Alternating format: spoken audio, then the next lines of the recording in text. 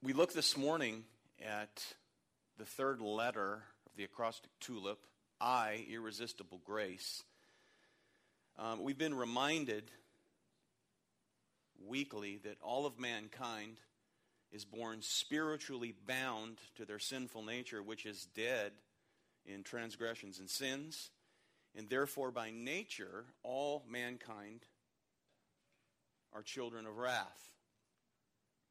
And as such, all persons are totally depraved, completely unable to come to God as they please, where in their natural state, they not only refuse to accept the things of God, they cannot accept or even understand the things of God. 1 Corinthians 2, verse 14 tells us that the natural person does not accept the things of God, of the Spirit of God, for they are folly to him, and he is not able to understand them because they're spiritually discerned. So man, as a fallen sinner, has no way of knowing the truth of God, since all of God's truth must be evaluated spiritually. That's why he must be born again. He must be born from above. All the faculties of man are corrupted by sin, subject to his nature, which are spiritually dead. And even Arminians, it's funny, Arminians agree that the heart, mind, and affections have indeed been corrupted by sin, yet in the same breath, they also say that man's will has not been affected. Somehow, the will has been left free, not realizing that the mind, the heart, and the affections are what make up the will. Now, Scripture provides us with a universal indictment in Romans chapter 3. None is righteous, no, not one. No one understands, no one seeks for God.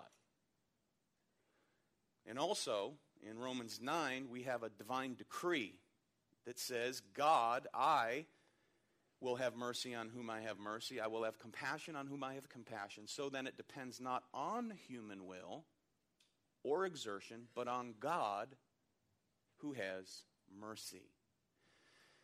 And we ask the question, why some and not others? Why are some shown mercy and others not shown mercy?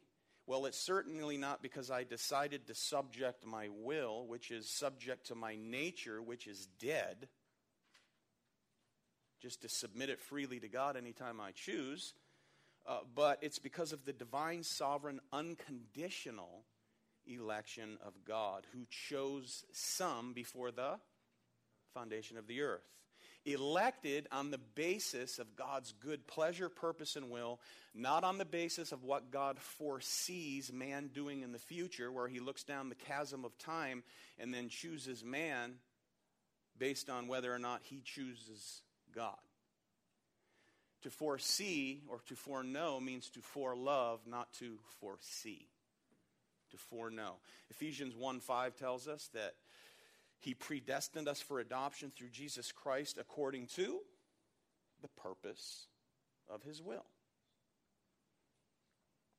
Unconditionally elected and appointed to eternal life. Appointed means ordained to eternal life. We read in the book of Acts, chapter 13, that the Gentiles heard the truth of the gospel coming to them, and they rejoiced. And the scripture says, and as many as were appointed to eternal life believed. As many as were ordained out of that group to eternal life believed. Now, the Bible also teaches that unconditional election in of itself does not save anyone. This is a little review to work into irresistible grace. God's elected, however, are accepted on the basis of an atonement. On the basis of an atonement. An atonement that was not universal in potential, depending upon man's effort, but instead is limited to God's elect, making the atonement of Christ definite, purposeful, and actual. We looked at the high priestly prayer of Jesus last week, John 17, where Jesus said, I'm not praying for the world, but I'm praying for those you, Father, have given to me from out of the world. In the Old Testament, the high priest would go in and pray on behalf of God's covenant people, and then he would make atonement for God's people, the people he just prayed for. He didn't pray for the covenant people and then go make atonement for the Canaanites and the Perizzites and so on.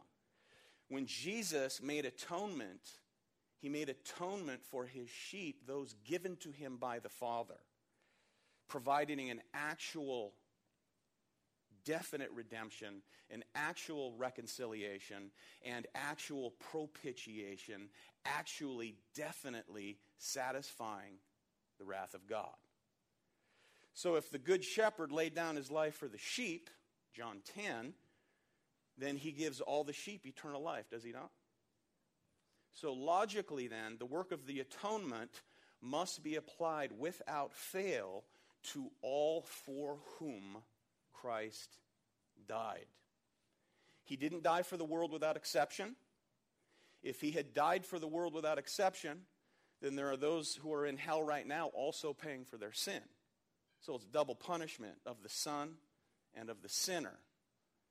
So Jesus died for his sheep without distinction from throughout the world. All for whom atonement was made were chosen unconditionally before the foundation of the earth, both of which are divine actions of God in redemptive history that assure the experience of salvation to particular sinners. So the atonement and unconditional election are acts of in redemptive history that secured the experience of those chosen before the foundation of the earth. But nevertheless, there is something that is done to the sinner that activates the experience of belief in time and space, or we might say in a moment in time, for which we've all experienced, if you're a believer here. And that, my friends, is another work of God that resurrects the sinner from his or her totally depraved condition, calling them out of their entombed, spiritually dead nature. Salvation is indeed the work of God. So again, no one seeks God, Romans 3. No one understands God, 1 Corinthians 2. No one can obey God, Romans 8. No one can come to Jesus unless they're drawn by the Father, John 6. And no one can come to Jesus unless it's granted to him by the Father, John 6:65. Now, that radical inability extends to every single person without exception. How then does anyone at all respond positively to the gospel of God? If all are dead, how is it that some hear and come forth repenting, believing, and trusting in the life, death, resurrection, and ascension of our Lord Jesus Christ, and others hear the same message and never believe, reject it? And the answer is in the fourth point of the Doctrines of Grace, the fourth petal of the tulip under the letter I is irresistible grace, which counters the fourth heretical point of Arminianism, which they refer to as obstructible grace, which teaches that although men are dead, all have sinned and fall short of the glory of God, nevertheless, God has given an equal amount of grace to all sinners to equip them to choose either for or against God. That's what Arminianism teaches. So, beloved, it's that kind of thinking, that kind of erroneous thinking, that produces very misleading and very terribly mistaken gospel tracts. We've all seen gospel tracts, right? Some are very well done. The majority, not so much so. One comes in the form of a blank check. You've seen these perhaps.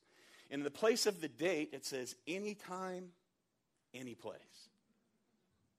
That blank check can be drawn upon the account of the infinite riches of the Lord Jesus Christ urging you all along the way to accept Jesus as your Savior, as he waits to save you, as he just waits to forgive you of all your sins and to bestow upon you joy and peace and eternal life. So please accept him. He's waiting for you. So when you're ready, in the place of pay to the order of, fill in the blank with your name. Right? That's one tract. Another tract, since this is voting, did you vote this week? Or you will vote. I vote through the mail. So you have this ballot. And this tract comes in the form of a voting ballot, preparing you to do some voting. 2 simple boxes to choose from. One says yes, one says no. On this ballot, 2 other persons have already voted. Okay? God, he's voted for your salvation. Naturally, then, Satan is what? Voted against it. And it's up to you to cast now the deciding vote. So you're urged now to vote for Jesus and be saved. You've seen those? Well, they're out there. Okay? Which conveys that the sinner, yes, although he's fallen and come short of the glory of God, isn't really in that bad a shape. After all, he can do something to initiate salvation by tacking Jesus onto his life or her life. Well, God just sits in heaven fawning over sinners. As he fawns over them, though, he's confined and he cannot violate their free will. That's what's taught. His hands are tied. He's unable to barge in on your free will. Unable to barge in on your free will life and decisions. So he sits on the throne, cheering for you, wringing his hands, just hoping, just waiting and wondering, what will these sinners do? If that were the case, friends, we would have to conclude that God lives a very, very disappointing life. Right? Because so many want nothing to do with the gospel. So many want nothing to do with his Son, the Lord Jesus Christ. And knowing our Bibles as we do, such a theology as those tracts express is contrary to Scripture. God waits on nobody. Now, if that were the case, then his grace would be obstructible. It would be resistible. And yet again, it would provide man another kind of meritorious achievement in his salvation. But the mandate given to us by Jesus in the Great Commission, in keeping to and in corresponding with his universal authority, the Scripture says in Matthew 28, as you are going, make disciples of all nations. Amen? And naturally, that which precedes disciple making is gospel proclamation. And proclaiming the gospel is not an invitation. It is a command. It's God's demand for sinners to repent and what? And believe. But we will see without the intrusion of God the Holy Spirit, no man can repent and believe. To turn from sin and to come to Christ, who is the sole solitary means of salvation. Now that call to preach the gospel is what's referred to as the general call. The general call of the gospel. Gospel proclamation. God's command that sinners repent and believe. And attached to that proclamation in Scripture is a promise. Those who truly repent and believe shall be saved. They have eternal life. And let me ask a question. What person in their right mind wouldn't want this? To hear this truth, what person in their right mind would not immediately repent of their sin and rebellion, embrace Jesus Christ upon the first hearing of the gospel? Why is it that so many hear this news and refuse it? And why are there some that hear it and respond to it? There are those who hear the gospel and embrace Jesus Christ, and others who hear the same message, reject him until the day they die and want nothing to do with him. Jesus said in John 3, this is the judgment. Light has come into the world, and people love the darkness rather than the light because their deeds were evil. In Ephesians 4, speaking to Christians, at one time you were darkness, but now you are light in the Lord. So how then do we account for the divergent responses? Are they determined by one's intelligence? No. One's moral uprightness? No. One's religious inclinations? No. One's spiritual intuitiveness? No, absolutely not. None of the above. It's solely determined by the grace of God and his irresistible call. We might call it the effectual call, the efficacious call. Amen? Now, most modern evangelicals believe that faith comes before regeneration.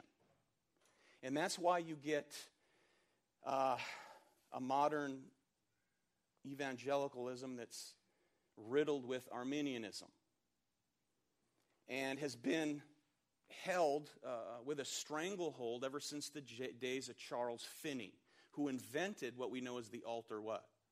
Call.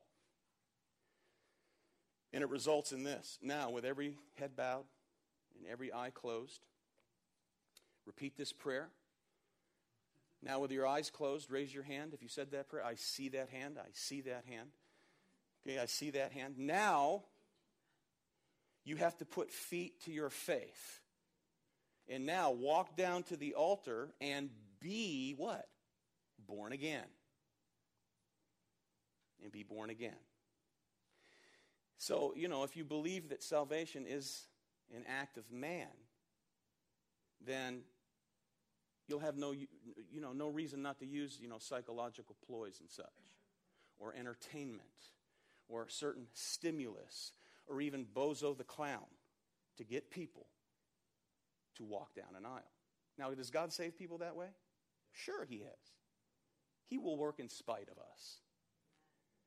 But what that does oftentimes is builds within the visible church many people within the visible church who are unregenerate.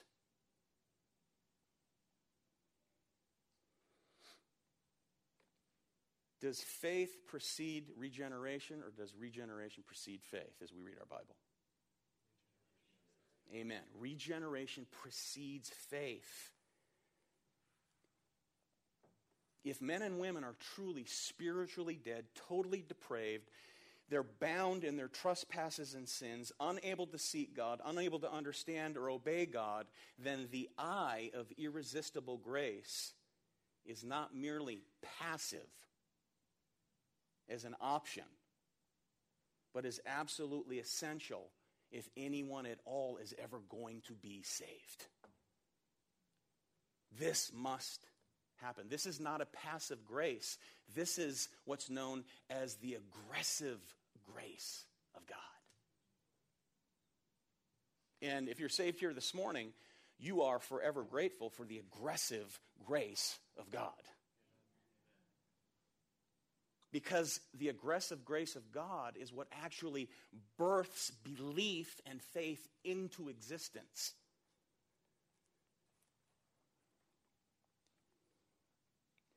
Irresistible grace, again, is also referred to as the efficacious call, or the effective call.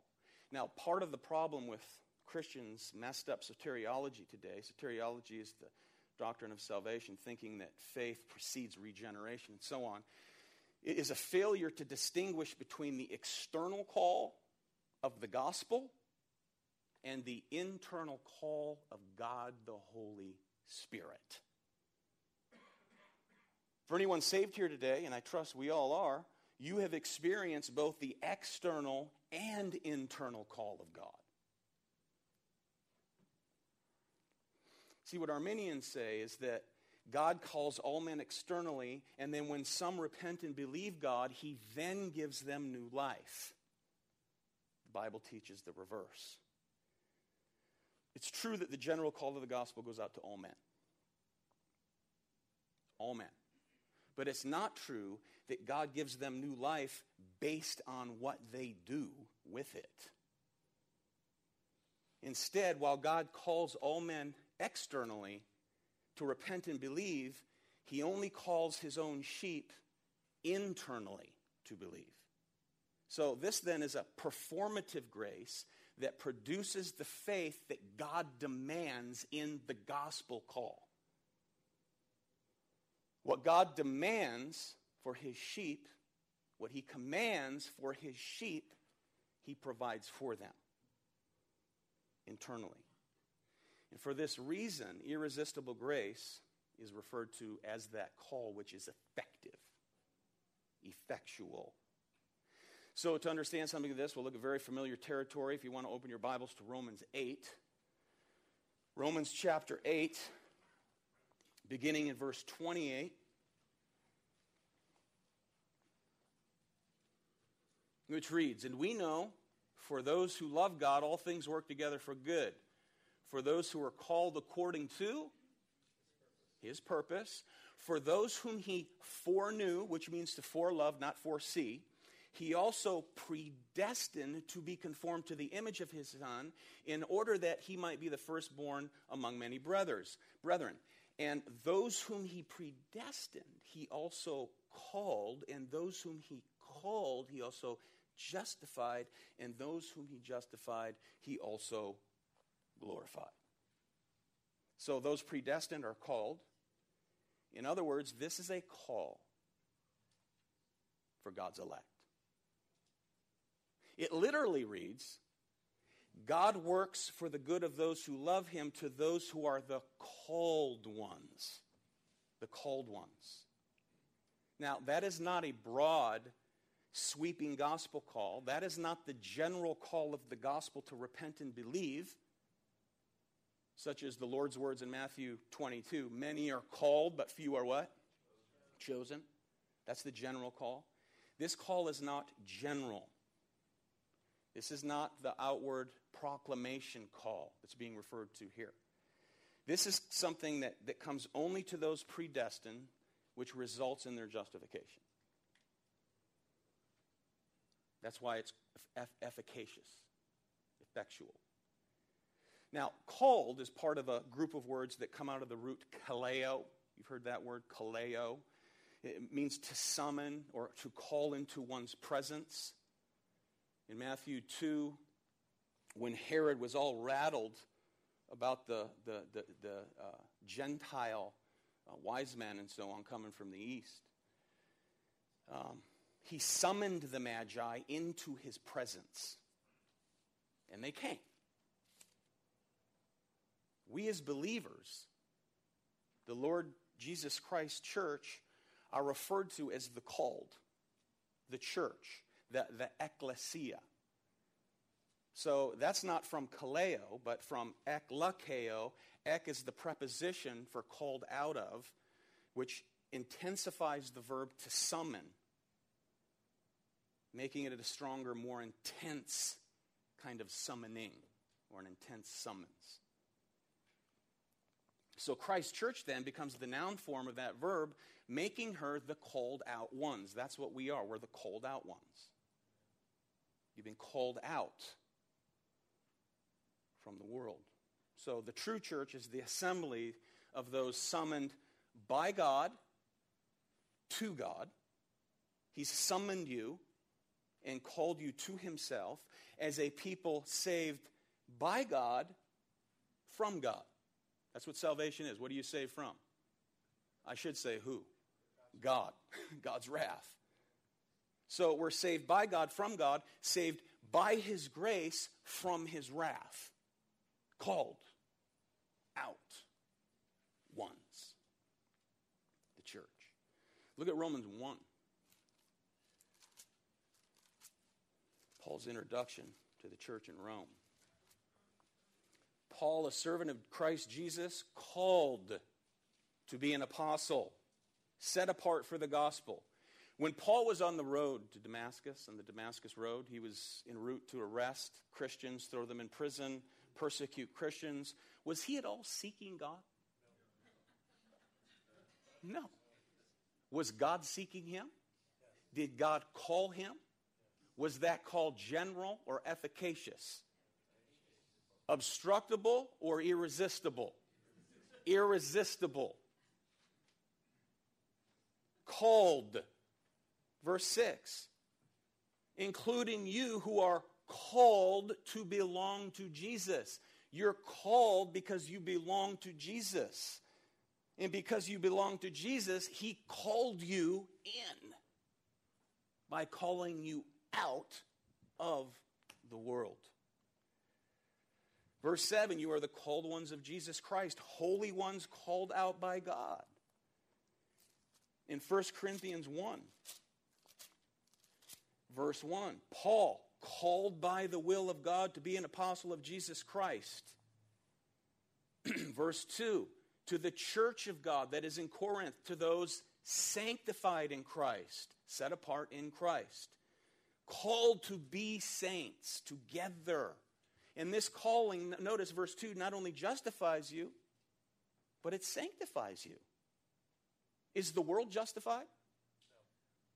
Is everyone who hears the external call justified or sanctified? No.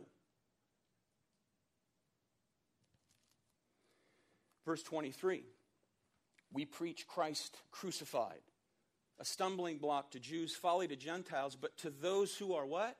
Called, whether you're Jew or Greek, Christ, the power of God and the wisdom of God. Verse 26, for consider your calling, brothers. Not many of you were wise according to worldly standards. Not many were powerful. Not many were of noble birth. But God chose what is foolish in the world. For what purpose? Why did he do this? For his own good pleasure, which is to shame the wise. Anyone have a problem with that? This is a call based on the fact that God has chosen and brings them that he calls into fellowship with Jesus Christ. The effectual call. Who become part of the ecclesia, the church. Who builds his church? Christ builds his church. And not even death can stand in the way. That's why we need to be born again, resurrected from spiritual death. Ephesians 4, verse 1. I, therefore, a prisoner of the Lord, this is also Paul, urge you to walk in a manner worthy of the calling with which you have been called, with all humility and gentleness, with patience, bearing with one another in love, eager to maintain the unity of the Spirit of the bond of peace. There is one body and one Spirit, just as you were called to the one hope that belongs to your call. One Lord, one faith, one baptism, one God and Father of all, who's over all and through all and in all, but grace was given to each one of us according to the measure of Christ's gift. Sovereign Lord who calls some out and to himself. Again, this is the efficacious, determinative, operative, saving call of God to his elect. Why preach the gospel? Because we don't know who they are, right? I don't know who God's elect are. But they're only going to come to saving faith by way of the general call, and those he's deemed to save in a moment of time will make that call, which is general, efficacious.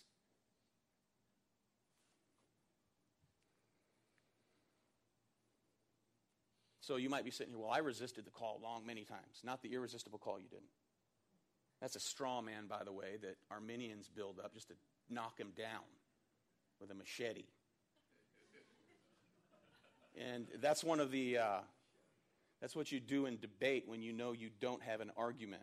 You build a straw man so you can beat him down in front of everybody. Right?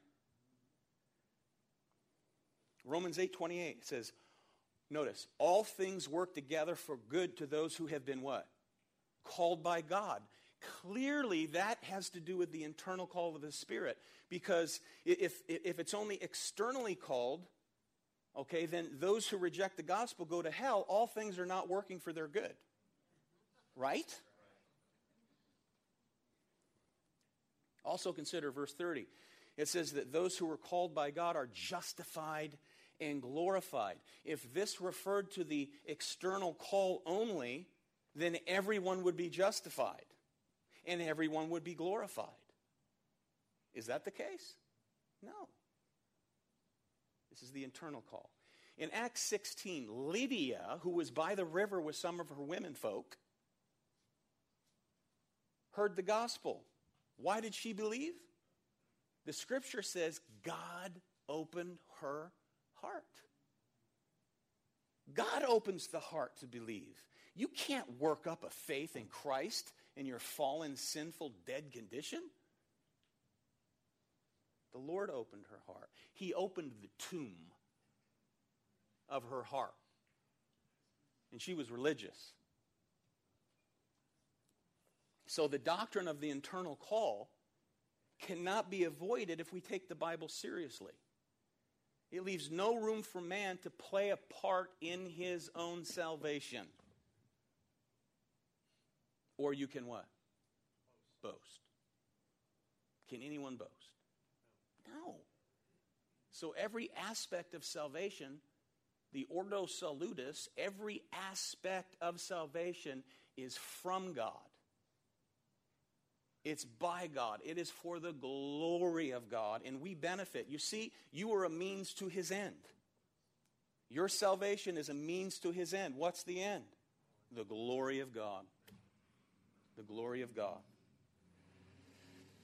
So why do some people respond to the gospel? Quite simply because God has called them, having chosen them.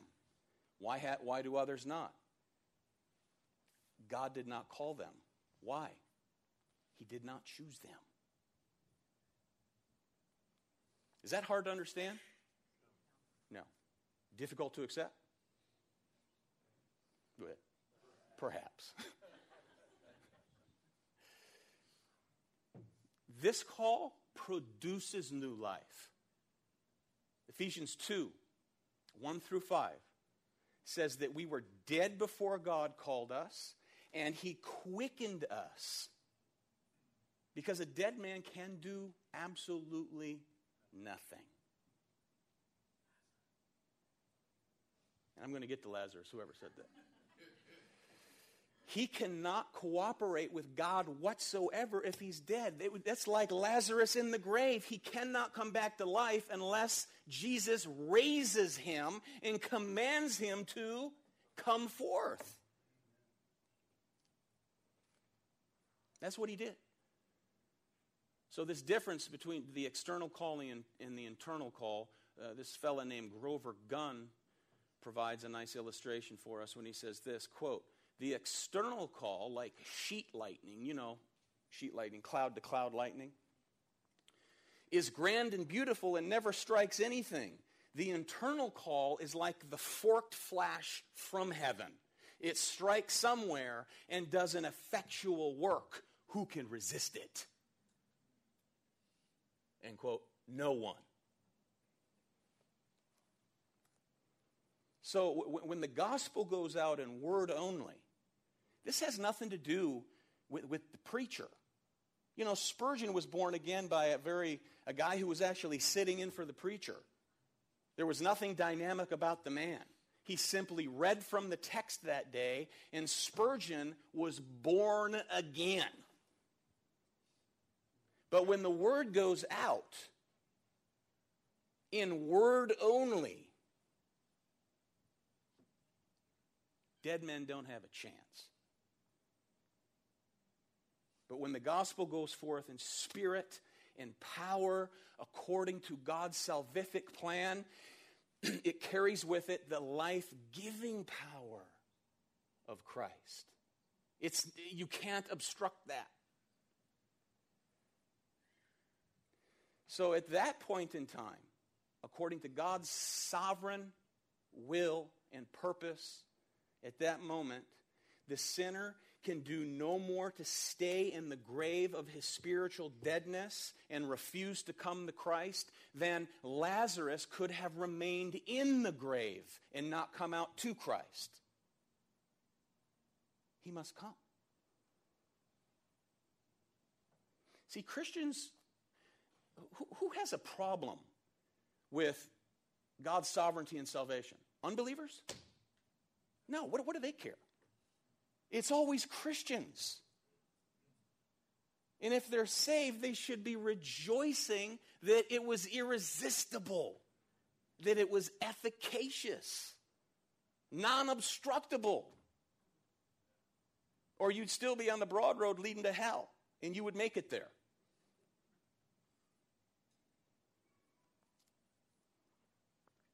So irresistible grace, the effectual call, not only contains the command to repent and believe, but actually brings to life the very repentance and faith that God demands in the gospel call. It's beautiful, isn't it? I mean, I hope it's beautiful to everybody.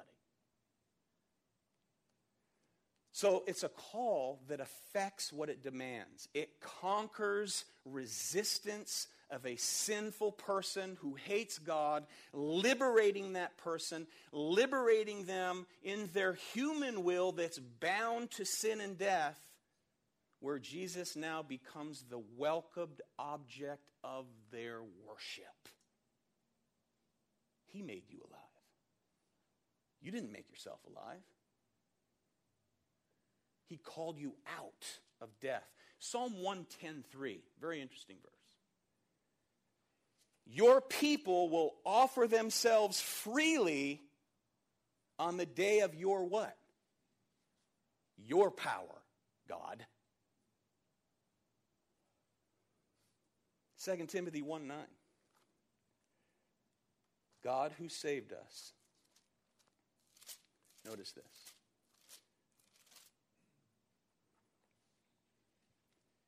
Who saved us and called us to a holy calling, not because of our works, but because of his own purpose and grace, which he gave us in Christ Jesus, when? Before the ages began.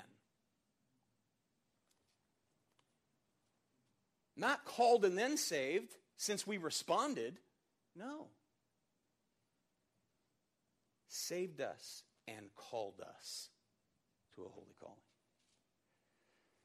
So the inner call of the gospel occurs when the Holy Spirit accompanies the preaching of the gospel with life-giving power.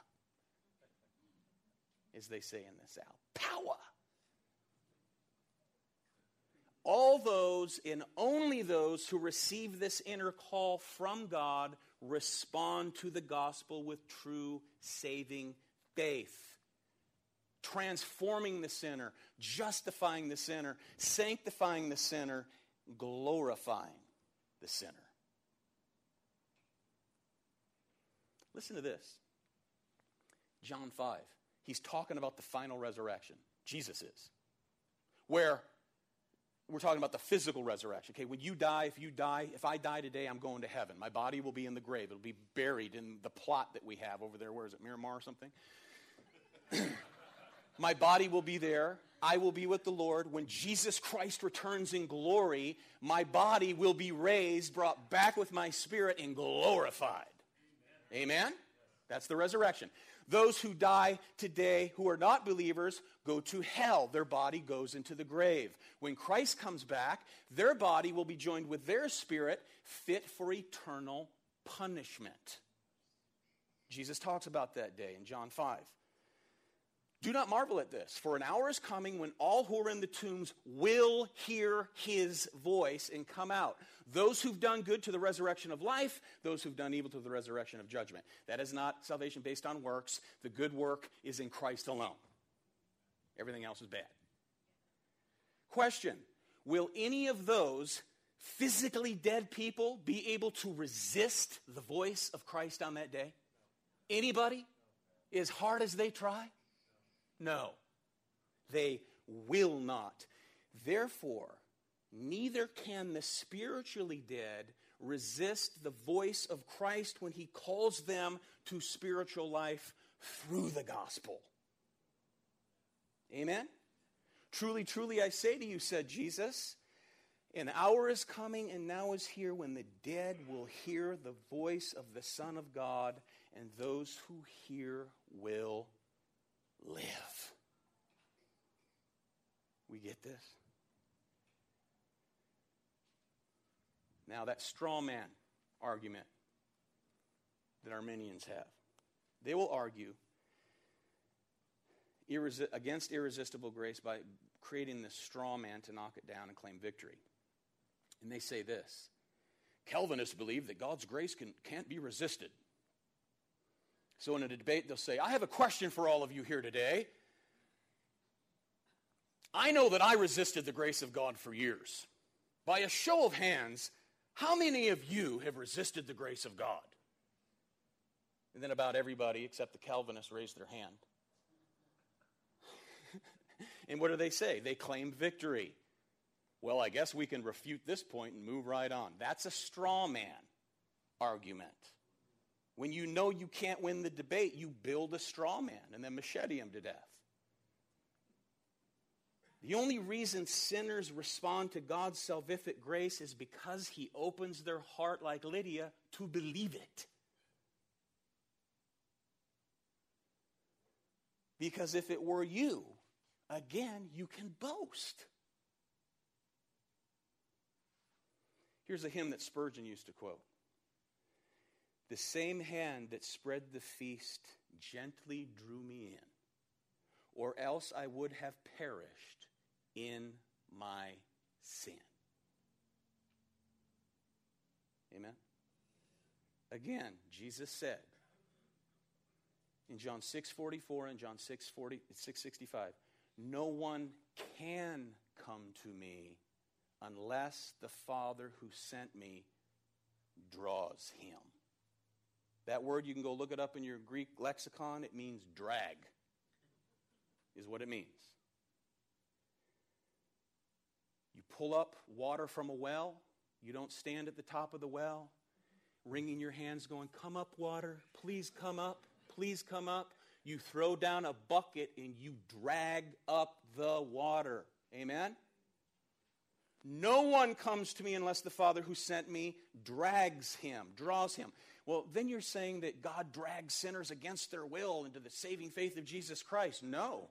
No. You come willingly because he transforms your will by way of the effectual call. That's why you will to come. Amen? Yeah, you willfully came. He changed your want to and made the call effective. John 6:65, no one can come to me unless it is granted him by my Father. May we be grateful that it was granted by the Father that we come to Christ when he calls.